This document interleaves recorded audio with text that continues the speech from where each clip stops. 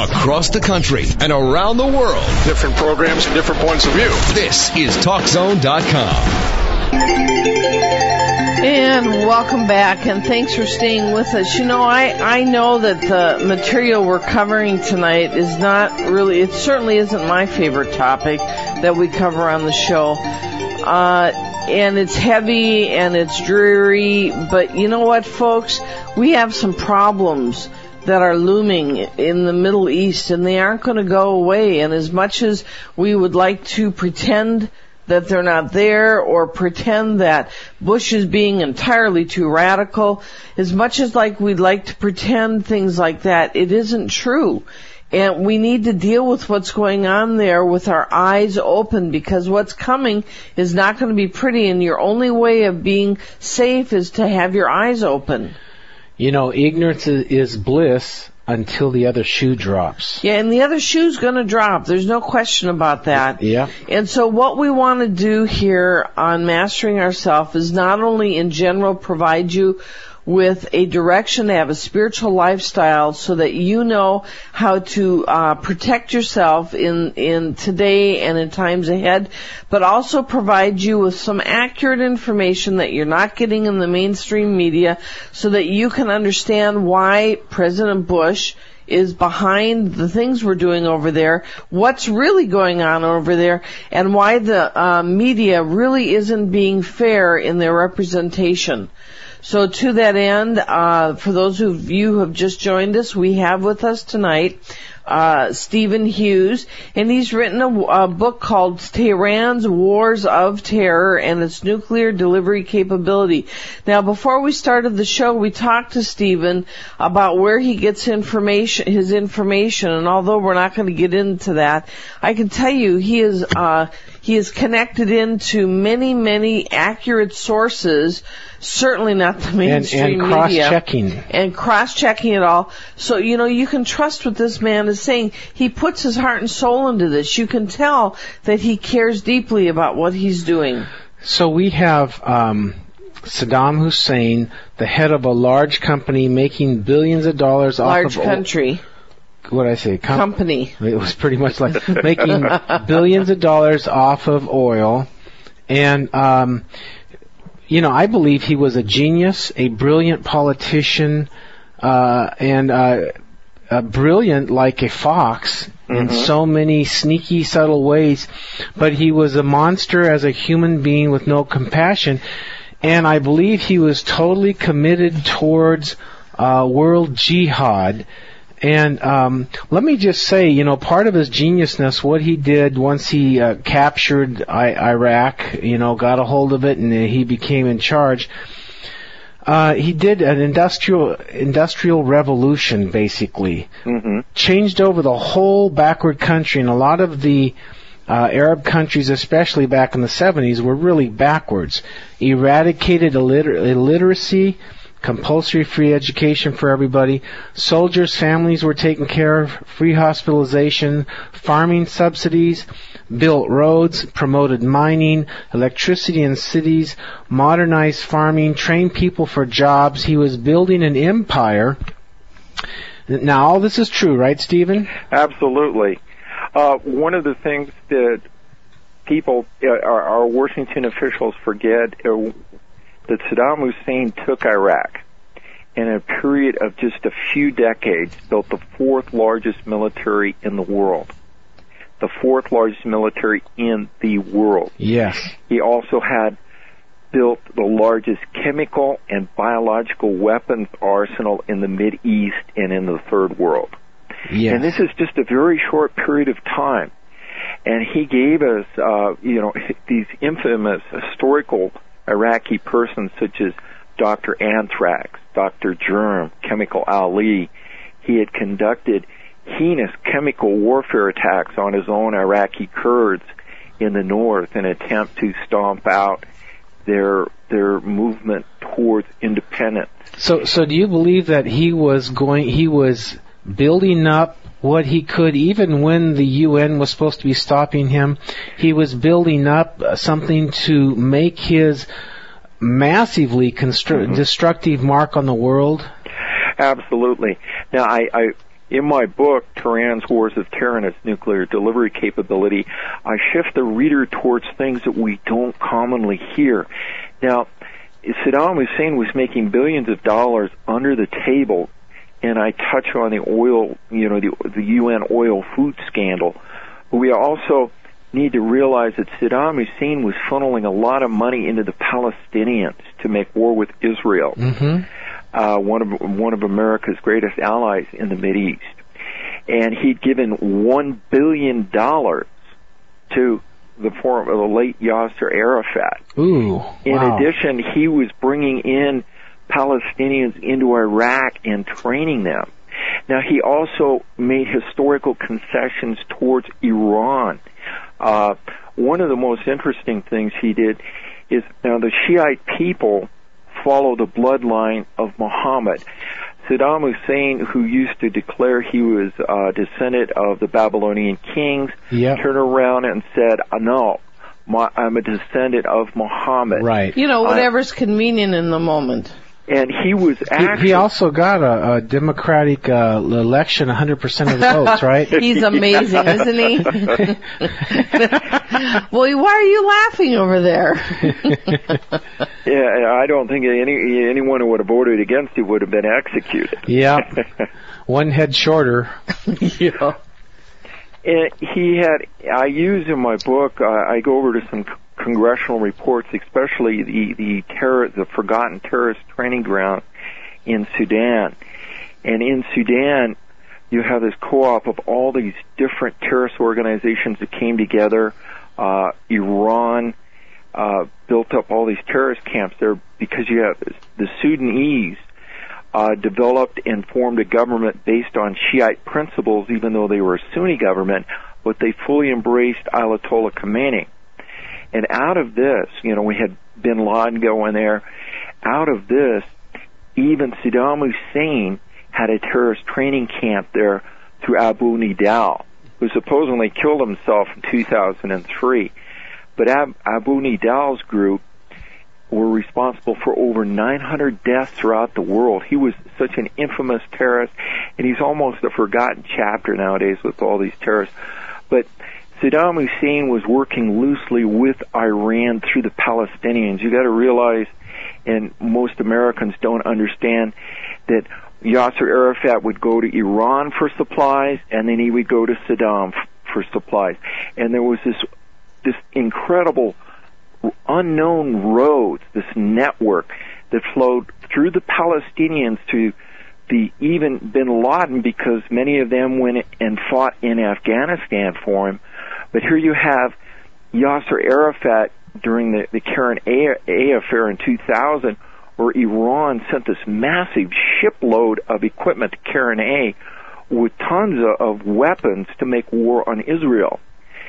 So there was a mutual beneficial relationship that was developing, and it was being fostered by the late Yasser Arafat. And again, who was the mediator between us was the Palestinians, and it's just so overlooked. So do you think it was an advanced thing for President Clinton back then to make peace negotiations with Yasser Arafat? Okay, hold on a second. Just for those who've just joined us, we have Stephen E. Hughes today on Mastering Ourselves with Keith and Charmaine Amber, and Steve has written the book Tehran's Wars of Terror and its Nuclear Delivery Capability. Okay, President Clinton, go ahead. Okay, Clinton did have some really good peace talks with Yasser Arafat. As a matter of fact, they brokered an incredible deal where Eastern Jerusalem would have been given to the Palestinians as their capital, and they met 99% of what Yasser Arafat wanted from Israel. And Yasser Arafat said no. And then he started I believe it's the second Intifada, and that's when the Karen A affair came to light, where Iran was shipping during the peace talks. Iran had fitted the ship, loaded it, and went on the circulus route so it could, covertly get these huge shipment of supplies to the Palestinians. Mm-hmm. In addition, Yasser Arafat was taking money from Saddam Hussein. Saddam Hussein was paying to Palestinian families whose son died as a suicide bomber up to $30,000. So he would pay them for killing Israelis? Yes, as a suicide bomber. He said, you kill yourself as a suicide bomber, I will take care of your family. They will get $30,000. I have, in my book, I cover this very carefully. I use government documents. I have pictures of the checks that came out of Iraq. And I very carefully and meticulously, chart all these things for the reader.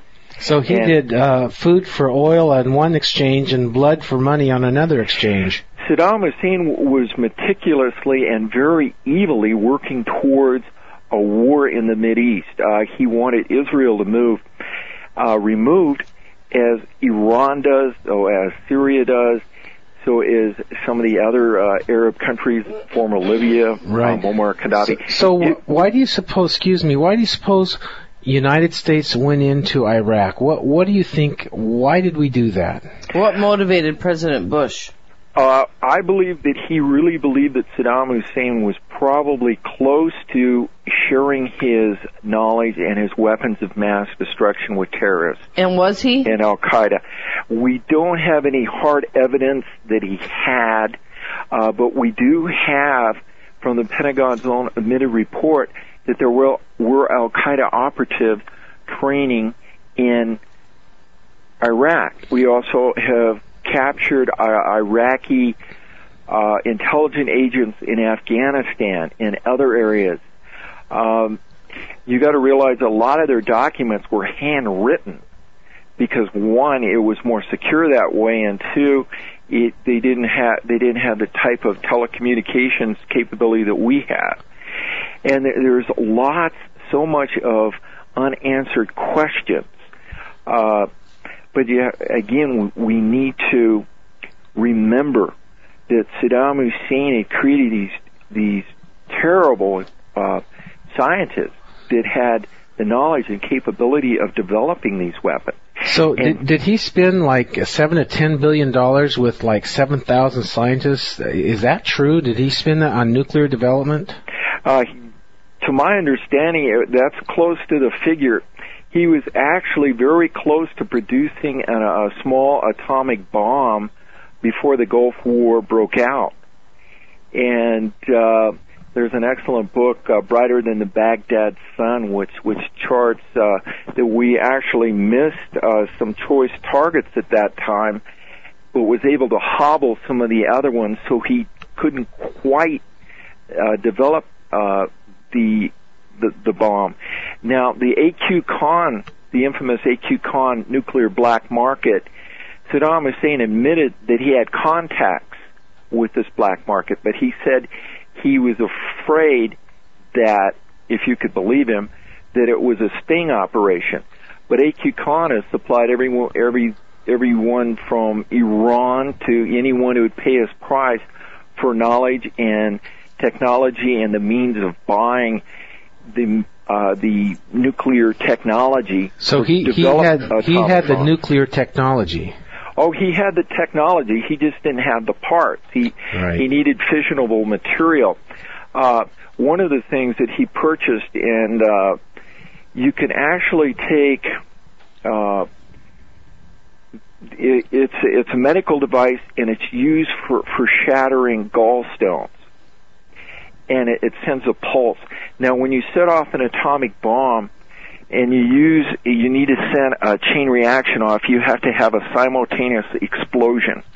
And they have to be very high technological equipment. Well, you can take these instruments that'll shatter gallstones, and you can adapt them for making a nuclear bomb. And he bought, I can't remember the number right offhand, but I have it in my book. He bought more than enough, for Iraq, a country of 22 million people. He bought enough that would serve several hundred million people. And he was buying some of this dual-purpose equipment openly. And people was just looking the other, well, it doesn't, but there was no way his people would have needed some of this dual-purpose equipment that he was purchasing. Right.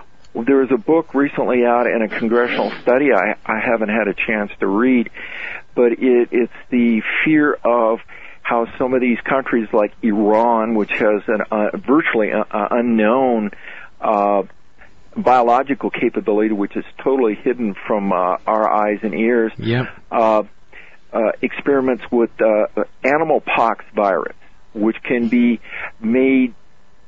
evolved into a type of smallpox virus. Saddam Hussein, one of his key research areas was with monkeypox and camelpox virus, which was kind of brushed off, but now as we're learning more and more how these things can be developed into weapons, we just got a report out this year on its deadly capability and how it's a real threat with evolving this into a smallpox type of weapon. What do you think the Gulf War syndrome was? We've got about 30 seconds before break.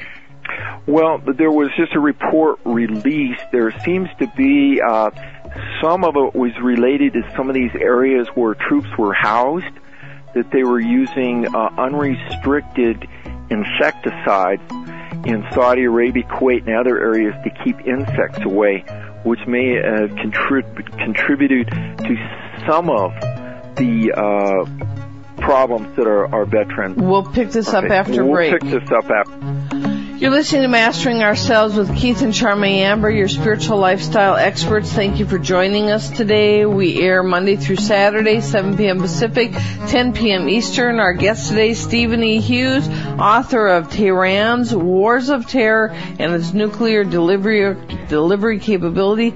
We'll be right back.